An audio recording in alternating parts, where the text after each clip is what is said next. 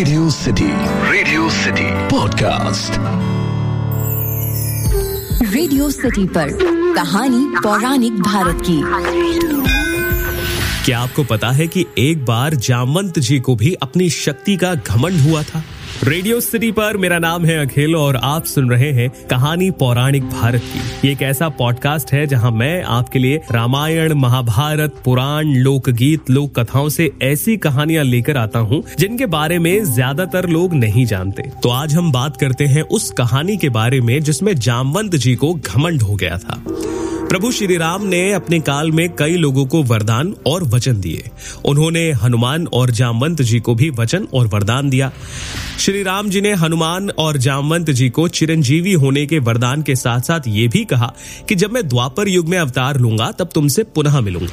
हनुमान जी और जामवंत जी तभी से श्री राम से मिलने का इंतजार करने लगे। राम रावण युद्ध में जामवंत जी राम जी की सेना के सेनापति थे।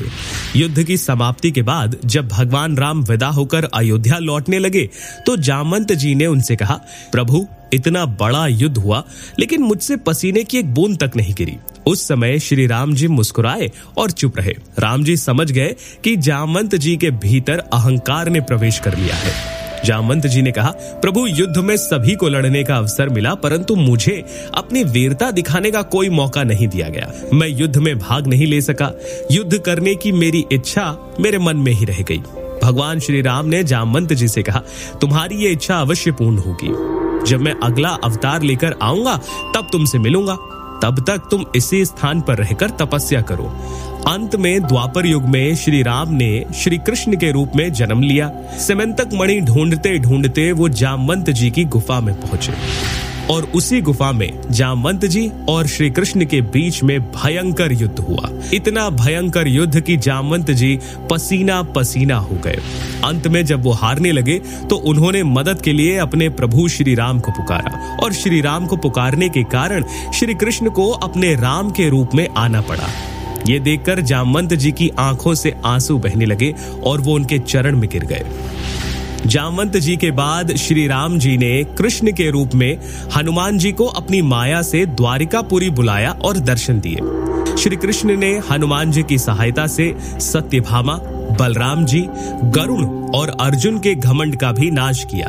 और ये कहानी मैं पहले भी सुना चुका हूँ। अगर आपको ये कहानी सुननी हो तो मुझे बताइएगा, मैं आपके लिए इस कहानी को फिर से लेकर आऊंगा।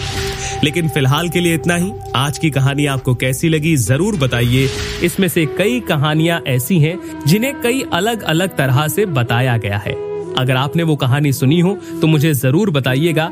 और आज की कहानी कैसी लगी ये भी बताइए। ईमेल लिखिए podcast@myradiocity.com पर, यानी कि podcast@myradiocity.com, या फिर इंस्टाग्राम पर आप मुझे बता सकते हैं। RJ अखिल के नाम से हूँ मैं। सुनते रहिए रेडियो सिटी।